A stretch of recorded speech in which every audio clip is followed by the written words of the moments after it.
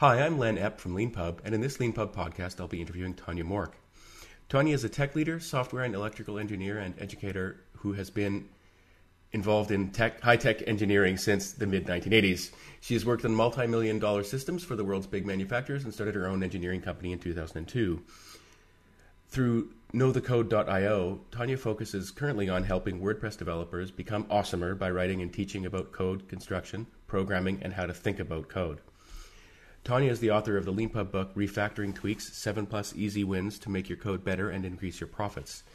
It is being sold as part of a bundle on LeanPub along with the Refactoring Tweaks workbook. In this interview, we're going to talk about Tanya's career and professional interests, her book, and her experience self-publishing on LeanPub at the very end. Please note you can follow Tanya at Hello from Tanya on Twitter, and she's got a great blog at hellofromtanya.com/blog. So thank you, Tanya, for being on the LeanPub podcast. Well, thank you, Len. I appreciate being here. As you know, I usually like to start these interviews by asking people for their origin story. You've got a particularly interesting story with a history of work in lots of different areas and a lot of personal adventure. And I think people would really like to hear you tell your story in your own words. Sure. I do have an interesting story. I think those who tell stories need to also have an interesting story. And mine's unique. I've been in engineering since the mid-1980s. I used to work, and I'm going to say used to, and we'll talk about why here in a moment. I used to work in the high-tech manufacturing sector. So if you think about anything that you use, your computer, your car, your refrigerator, all those things that you purchase and use, those are manufactured. They're mass manufacturers. They're put together with very sophisticated high-tech automation equipment, such as robotics, instrumentation, quality control, those types of things. And that's the world I used to belong to. Okay, so in that, I was a tech, and then I worked my way up into project management, engineering. I became a manager and then an executive and had my own engineering company. Those are things that I used to do. And then something happened. So I got sick. I had an engineering company. We were doing very well, very profitable. And this illness that I had was so rare that basically the doctors told me, there's nothing we can do for you. You're just going to have to protect yourself, because when I would get ill, it was life-threatening and the environment around me affected me. Imagine being in a car, watching a bird fly, being with family, too many people talking at once, the noise, the chaos, those types of things would send me into a seizure and make me so ill that it was life-threatening. And so what we had to do is lock myself away and be able to protect myself, control the environment. That went on for quite a few years. I was in a dark, deep hole of depression, obviously. My whole company was ripped away from me. You watch people come and take away all the stuff that you built, your whole career, all of it, your home, your savings, everything. My company, the families that were counting on me lost their jobs and had to start over again. My clients. So it was very devastating. Somewhere along the way, though, I said, that's enough. I've got to get back to me. And I'm a happy person. So I found a way to be able to say, okay, I can't go out into a manufacturing space and help people to be more profitable and do better with their automation. I can do something virtually to contribute in this world. And I started teaching and helping. I have all this experience in engineering. How can I help people? And I ended up, first I started a nonprofit to help people like me. And then I ended up in this space, this WordPress space, this large community of people that stepped into the world of programming without a programming background. And they were asking very elementary questions, things that I could help them with. And they accepted me into their community. And what I do now is I'm in the 3rd chapter, and I focus on teaching programmatic thought, troubleshooting, all of those things that developers and seasoned software professionals take for granted. Well, those are the things that I'm teaching and helping people in the WordPress space become, as I say, be more awesome. And you've got a particularly interesting moment of recovery as well in your story. Yeah, I do. So towards the end of this saga, my body failed. The doctors were throwing different medicines at me, trying different techniques to help control me, and my body just gave up, and I passed away. I got a miracle, and when that miracle came, I decided I need to change the trajectory of my life and move into helping people and being in a service mode. And that's what I do. Is I'm on this mission, and it's a real mission. It's a mission that was given to me because I got another chance in life. And I'm here to help other people, and that's what I'm going to dedicate this part of my life to. In your wonderful essay, Finding Your Purpose in Life, where you talk about your journey, you write about the way that in the engineering world, in the previous, your first career, everything was proprietary and closed off. But you found something very different when you joined the developer community that has grown around WordPress. And I was wondering if you could talk a little bit about that experience. Sure.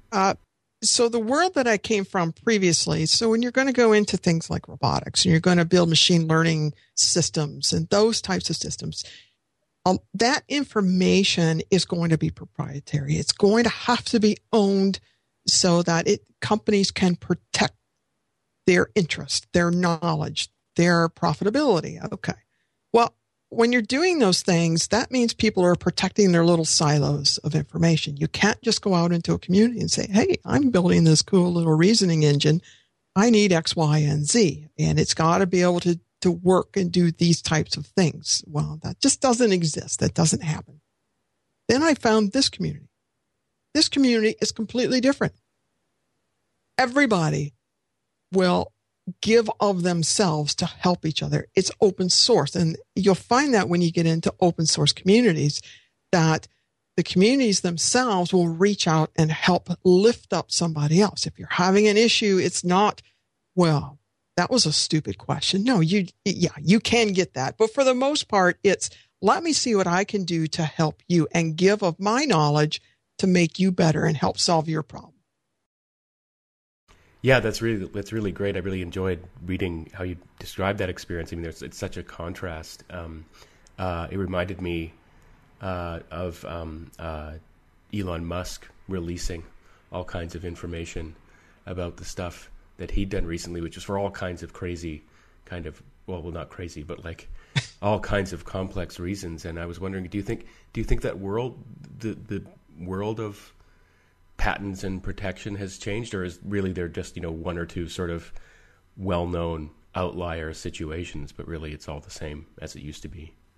From my experience now, obviously I was out of the market for a while being ill, but from my experience, from what I see right now sitting, I don't see that much of a change. I still see companies, and with good reason, being able to say, I need to protect this knowledge. My team developed it. It gives me a competitive advantage. I need to protect that. So there are times when you can say, I can give away this knowledge for free. It's for the betterment of the community. I can see that. I can also see instances where you can't give that away. You're going to give away your trade secrets. So yeah, I can see the differences that from a leadership point of view and a business point of view, to where you need to have those two separate approaches and strategies. I recently interviewed another person who started out in the very high stakes world of programming and engineering around manufacturing, and I really enjoyed reading your recent blog post, in which you talk about firefighting and being reactive, and how much you dislike those approaches. I do. And I was wondering if you wouldn't mind talking a little bit about that experience that you had and what it is, what firefighting is, and Sure. why it's so bad. Yeah. So I just, right at the very beginning of that particular article, I tell you, I despise a reactive strategy. I do. It's too costly. And then I go through and I tell you a story of one of my favorite projects that I did, that was to transform a company from this reactive strategy of firefighting. I'll talk about that, to a proactive approach and how they went from nearly having chains on their door and everyone losing their jobs to they were flourishing. Okay, so how do we do that? Well, first of all, what is reactive? Reactive is something's already happened. And now everybody drops everything and comes running to fix the problem, right? So that's what firefighting is. Oh my gosh, we're in crisis mode. Something has happened, some event. A site's gone down, a line's gone down, a customer's complaining, and people can relate to this, right? Because that's how we do a lot of our customer service. We think about, oh, okay, I have a help desk. But I have clients call in. Well, they're calling in now because they have a problem, right? That's reactive. It's already happened. The proactive approach then is to change that strategy. It's to think about how to ask the question to prevent that from occurring, putting systems in place to prevent it from occurring, changing the dynamics of your team to be able to say, okay, yes, stuff's going to happen. And yes, there's going to be a reactive model to certain things, but our business structure and our strategy should be, we need to anticipate what those things are and put systems in place and have leadership from the top down be able to drive that, hey, we're proactive. We solve problems before they happen. And one of the things that I talked about was in this particular company was they had the engineering department set up where the systems were so complex that the engineers had to drop everything and run out to get the lines back up and running again. That's wrong. Engineers are too expensive and too valuable. They have a role. Their role is creating new products and coming up with more efficient ways of being able to do things, right? So we need to have them not be our firefighters and enable our maintenance department, our technicians, those folks that handle service and support, enable them to do their jobs better. And so that was some of the things that I talked about in that article, all the way to the point of just the culture. How can we shift the culture to think more in a proactive mode versus a reactive? I was very interested in your description of the culture, and there were two sort of twin aspects of it. One of which was as I gathered, the managers around the facility thought that their presence during moments of crisis would kind of increase responsiveness. Yes. That just their personal being around would help make things, would increase the pressure on people to perform. And you also mentioned that you had a really funny moment where you talk about how, like, if you show up to a boardroom and tell the board they're making mistakes, that won't work. Yeah, you'll get kicked right out of there. And so you need to show up with proof. And that latter point is really good. But I just wanted to ask you a little bit about, I mean, was that true generally in your experience, that personality was so important that, on the one hand, even if you were right and you went in with true statements, the interpersonal nature of a board meeting makes it impossible to just be direct. And at the same time, you have managers in a facility, in a, expensive, valuable facility who kind of have an ego problem. I mean, is that just part of the industry? Absolutely. It's not just the industry. I think that's just human nature. Okay. So higher up the echelon that we go. And even in engineering, engineers have egos, right? People have egos. Now, when I step into a boardroom, there are some big personalities in there. I'm a big personality. Well, there's a lot of big personalities sitting in that room. They got to that level because they're visionary. They have some sort of path behind them that says, hey, I have the experience, the ability, the vision, the leadership to be able to sit in this room. Okay, so you've got to then walk in and say, all right, there's a problem. You've hired me to come in and solve a problem. There's a problem. Well, there is. Okay, I can't just walk in here and say, you guys are part of the problem. Because if I do that, those big egos are going to march me right out the door. And it's true if it's a boardroom, if it's an engineering room, if it's a meeting, any meeting whatsoever. I find it's much more productive if we walk in and say, okay, here's the truth. There's a problem. Oh, here's a solution. And here's the proof to back it up. Here's the data. Now, there are things that we can't just yet prove in our plan, but we can put metrics in place to be able to say, all right, you can put a short leash on me now and measure me and say, okay, this plan is going to reach this pinnacle. Here is some sort of metric to be able to measure that. So what I talk about in the article too is, okay, one of the problems was leadership did feel, and this is true in a lot of companies that I've been in. Okay? It doesn't just have to be the top, leaders themselves. It can be a manager who feels like, okay, I put more pressure on people if I stand there over your shoulder. My presence being here lets you know this is important. Okay? That's wrong. To me, you're either a spectator or you're part of the solution. And part of the solution is not putting more pressure on people. People don't perform well under pressure, right? It's sending the wrong message. So the message that the leadership was sending was, this is a crisis. Everybody drop everything and come running. And literally, I would see the IT manager out there on the floor. Sometimes there were secretaries out on the floor because it came from the top echelon to say, everybody drop everything. There's a crisis. It was so reactive that everything stopped. Okay. Well, there's lots of tasks in a company that need to get done at the same time, asynchronously. And if everything's going to come to a grinding halt, well, that's a problem. And the solution, as I recall, in this case that you came up with was the long-term solution that brought this facility into a much better position within its company was to refocus the engineers away from that firefighting and reactive role and onto sort of proactive situations where they were doing the innovating that engineers should be doing, and B, they were doing the kind of predictive kind of work that they should be doing to prevent problems from happening again rather than fighting them. Right. It was a culture shift. Okay. So what we said was, what's everybody's role in a company? All right, go do that role. So then the question had to be asked, why do the engineers need to be on the floor?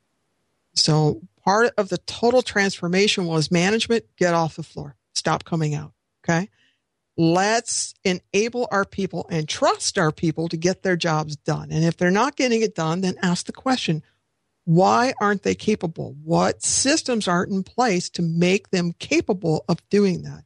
And from what we saw was things were too complex. Okay? The equipment was too complex. So we started simplifying things. Okay. We needed more training. Well, let's put some more training in place. We needed a system that would help people that, okay, when something goes wrong, how can we have the system tell us, hello, I might be going out of my threshold. Something might be coming. And so part of the transformation was to build a system. It was a machine learning system that then did predictive modeling to be able to say, all right, this area is starting to go outside of its parameters that you've defined. I'm going to alert you that something might happen. And then we put a system in place that walked you through the steps of how to resolve those issues.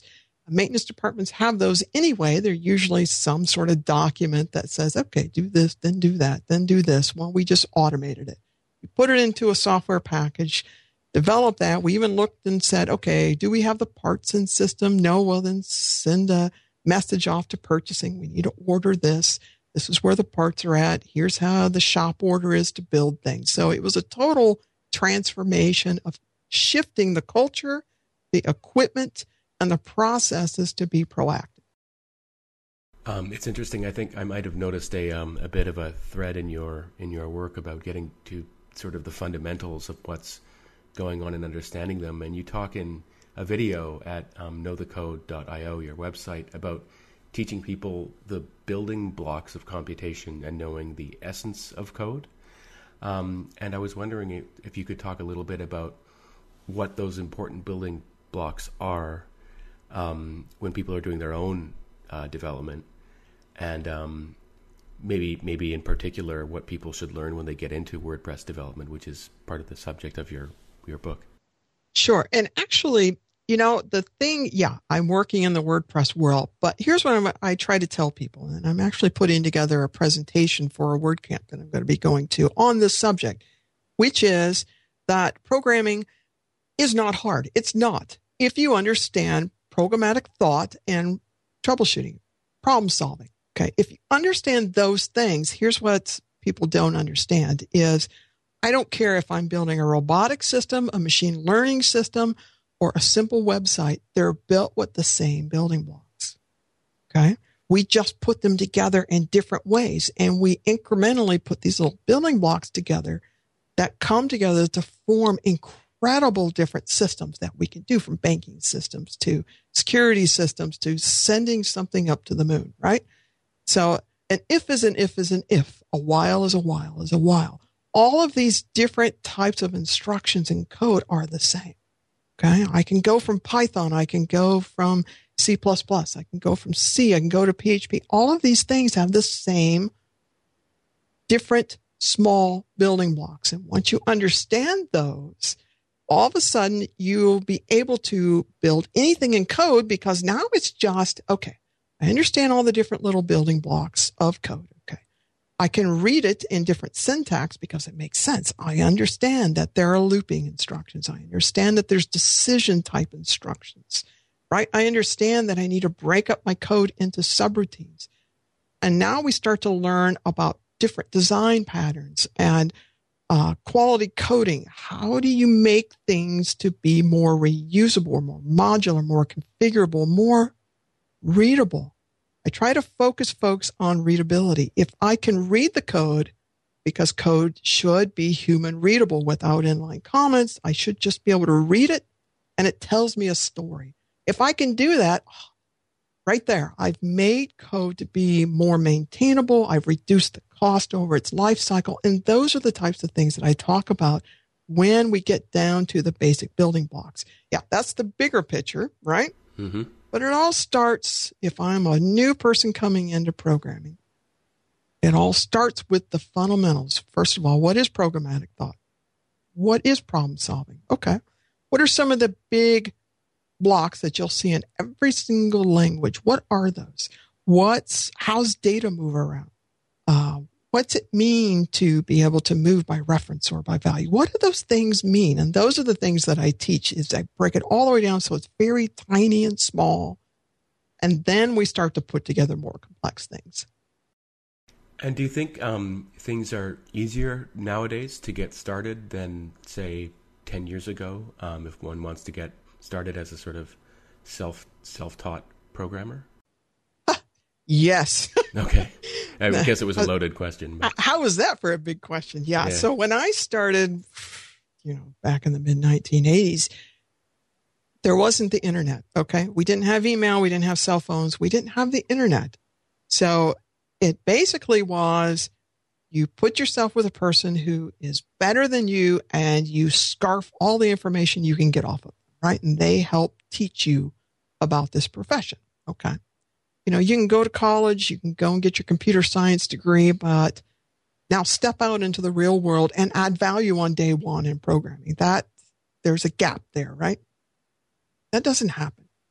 Okay. So what we have now, though, is the ability to go to all these tremendous sites to be able to share information about how you put systems together. Not only that, but we can share different frameworks, we can share different starting blocks, and we can take all this great code and we can pull that in to save ourselves time. So we've got resources for training, we've got resources for building blocks to start with projects to reduce our time, and then we've got different experts around the way that are sharing their knowledge either through books or blogs or presentations or all of it. So there's lots of information. Now, there's also a lot of bad information out there, and learning how to disseminate what's good and bad, well, that's a different skill set of being able to learn the basics from someone who really knows their stuff and knows how to transfer that knowledge out of their brain to yours, right? So it becomes adaptable for you. So I talk about adaptability a lot. I can teach you how to build one website. Well, yeah, whoopee. I know how to build this one thing, but I want you to make it your own so you can go build something else. Yeah, that's a really interesting issue. It's one I encountered indirectly in an interview a couple of months ago with a couple of network engineers, but they were talking about how what you really need to do if you want to succeed in this world is to first think and learn and truly understand what you're doing, rather than fall for the very seductive trap of just Googling for little solutions every time you run into a problem. Absolutely. Because one of the consequences of having such powerful and so much information available for programmers nowadays is that every time you hit a roadblock, you can just kind of Google and then copy paste a solution. I mean, that's putting it sort of crudely, but it's very true, though. Yeah. And is that something when you're teaching people is that another thing that you have to teach them? That absolutely. Okay. Okay. So part of what I teach too is to think about the cost of what you're doing. So every single hour you put into a project is impacting the cost of that. So code has a life cycle to it. It has a cost to it. So I try to come up with ways to teach people to think not only about the profession of building, the actual building of code, but how can you build it more efficiently, more effectively, right? So there's a cost to that. Now, if I'm spending my time out searching for snippets of code, how productive am I being, right? I'm looking and I'm trying to ascertain, does this work for me? Does that work for me? And then you go and you pull it into your code and it has a side effect. It wasn't built for your solution, your use case, right? So you put it in, and if you don't understand the why of it, all of a sudden you may get the side effect that pops up, and maybe it's popping up somewhere else and you're not understanding why. So then we end up with little Band-Aids all over the place of, okay, I squashed this bug and it's going to pop up its ugly head over here. So I'm a big proponent of not spending your day out there Googling for solutions. I'm more into understand the why of it, understand the intent of it, understand the fundamentals of it, and then get down, put your head together, find a team, work within a team so that you have ideas to be able to share with other people and bounce ideas off and start writing that code. Moving on to the subject of your book, which I think is related to what we've been talking about, it's called Refactoring Tweaks. And I was wondering if you wouldn't mind talking a little bit about who that book is for, and what it is that you go about explaining in there. Sure. I really like the sort of in-depth argument about refactoring. So refactoring is the process of taking code that's working and making it better. You're improving it. You're cleaning it up, right? You're going to put in the steps that do this. Makes it more readable. It makes it more reusable, and it makes it more maintainable. Okay. Those are the key factors of what you're trying to do when you refactor something. You're just improving your code. Improving code is going to lower the cost of that code over its life cycle. Okay. So that we can then turn around and reuse it again. So if you can picture that, okay, if I've got this code and let's say I have a function that's 200 lines long. Well, first of all, I'm going to tell you it's probably doing too many things. But if I'm looking at that and a bug happens, I wrote it, but I'm typically not going to be the person that maintains it. So it gets passed along the way, a bug pops up, and it's taking too long for people to be able to go in and fix these problems. And maybe it's impacting something else. Okay. We all know these horrors if we've been in software long enough. What the book is about is this. All right. You can go and read a technical book, and I've got some great ones right here in my library on refactoring. They're very, very technical. They go into big words and big descriptions and code that maybe you'll use and maybe you won't. Well, what I did instead is I try to make things more relatable. I start where you're at. And I say, I don't care about big words. I want to get down to the nuts and bolts. Here's a problem. Why is it a problem? Let's talk about why. Why is this the way it is? What's the intent of it? And walk through a thought process. So what Refactoring Tweaks does is it gives you these simple solutions that you can say, okay, here's some clues that tell you might have a problem. And now here are 7 different, and I actually threw a couple of extras in there, 7 different things that you can go do right now in your code. These are simple, easy, that's going to make it better. And then the workbook then takes that, and I say, okay, here's a code challenge. There's going to be 7 of them. And then there's a total solution where I walk you through the thought process. So I want you to hear from the way I think about code to be able to say, okay, step one, do you see this? Well, why? Why is it like that? What can we do to make this better? And then we step by step by step walk through the process of the why, the how, the when, and the what. With respect to process, I'm really interested in asking you about the process of making the book itself. It's a beautifully formatted book, and you used our Bring Your Own Book feature to upload it to LeanPub's bookstore, and I saw in your book that you mentioned you had 5 collaborators on it, I believe, including a cover designer, editors, and proofreaders. And I was wondering if you wouldn't mind talking a little bit about that process of making the book with a team of people, and how did you assemble your crew? Well, my crew has been with me since I started really out there teaching in the WordPress space. These are volunteers. Yeah, if you can believe it, WordPress people give of their time to help other people. These people have been here with me. They give of their time, and then I give back to them. I help them with their projects. I teach them. I help them to be able to be better. So it's a give and take, right?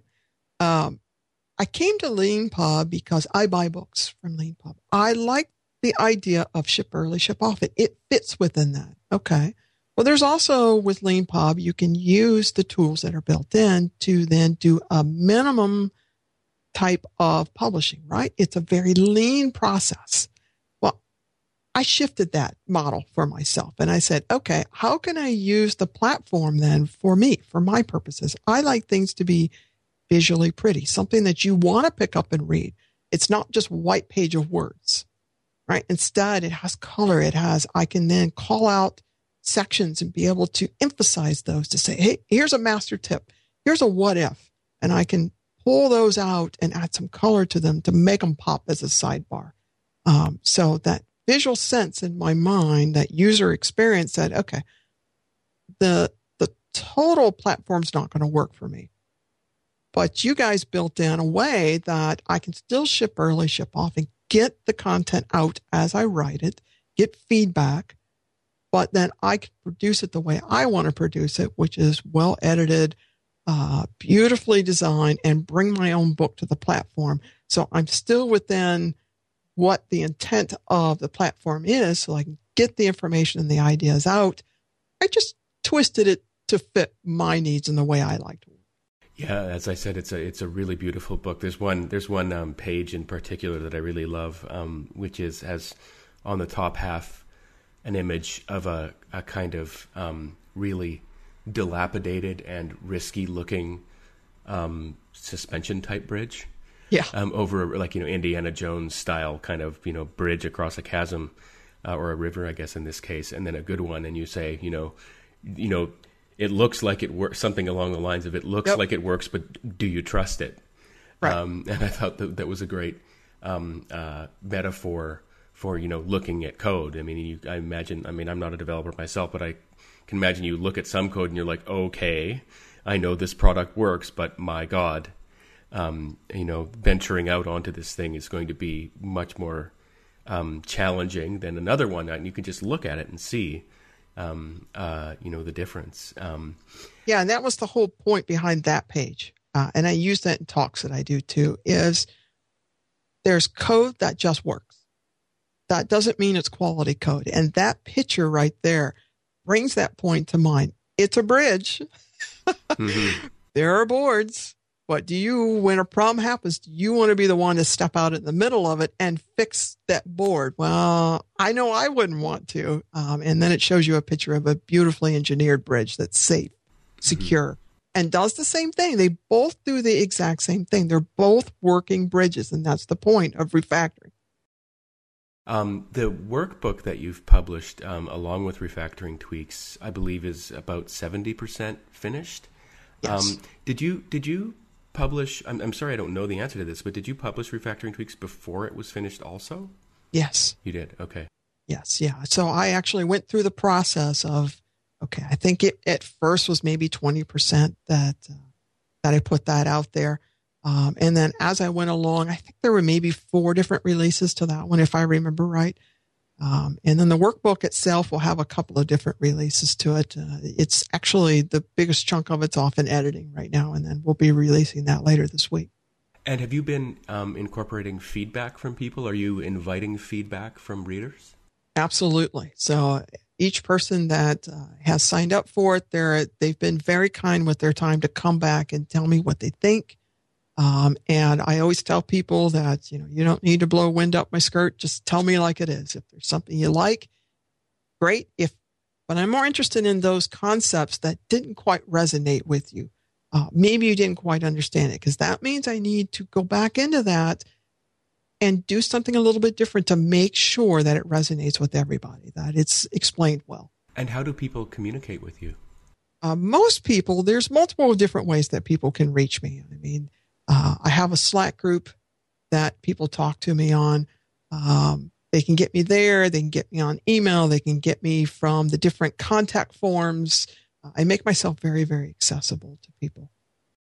It's interesting. I've heard this from 2 or 3 people now with Slack channels that they have set up around book development, which is just such an interesting, interesting shift. From the old, write in stealth mode and then release the finished doorstopper to having a live Slack channel where you can interact with the author and where they can see what people have to say about their books. I guess the last question I have about your book is, I believe it's the first in what you're planning to call the Little Green Book series. Mm-hmm. And I was wondering if you could talk a little bit about that. We're really interested in promoting series of books. Sure. On LeanPub. So green is my favorite color, but green also means money, right? So, and so what I do is I try to help you to go out and be more profitable, make more money. That's the whole point of what Know the Code is. It's a profession. Okay. If you do it well, you're going to make more money out of it. So the Little Green Book series is this. They're very short books. They're 100 pages or less, somewhere around that 100-page mark. They talk about a specific topic. They're easy to digest. They get rid of all the jargon and stuff that makes it less consumable, because then you have to go and explain, well, what's the jargon mean, right? What's this? What's that? Instead, it just gets down to the points. And the whole premise of these are this. We're going to teach programming and we're going to teach business skills. We're going to say, okay, I ran multi-million-dollar companies. I've run big, huge projects of, tens of millions of dollars of things. There's a process there. So I can teach people in that space too, to be able to say, okay, this is how you market yourself. This is how you do this is how you do that. And give them discernible skills that when you read the book, okay, I do this chapter, I read it, and now I have a skill set from that. I can go and apply it right now. That's the whole point of the Little Green Book series. Quick, easy, and something that you can pull into your workflow, your business, your workspace, and be able to do right now. That's a really, really great idea. And I'm looking forward to seeing all the forthcoming books in the series. I was wondering, just very selfishly, the last question I ask in interviews is always, usually, you've got us here. If there's anything we could build for you or fix in LeanPub, if there's any one thing you could pick, is there one thing you'd like us to do or like us to fix? Well, I think that some folks would love to have more styling control over things.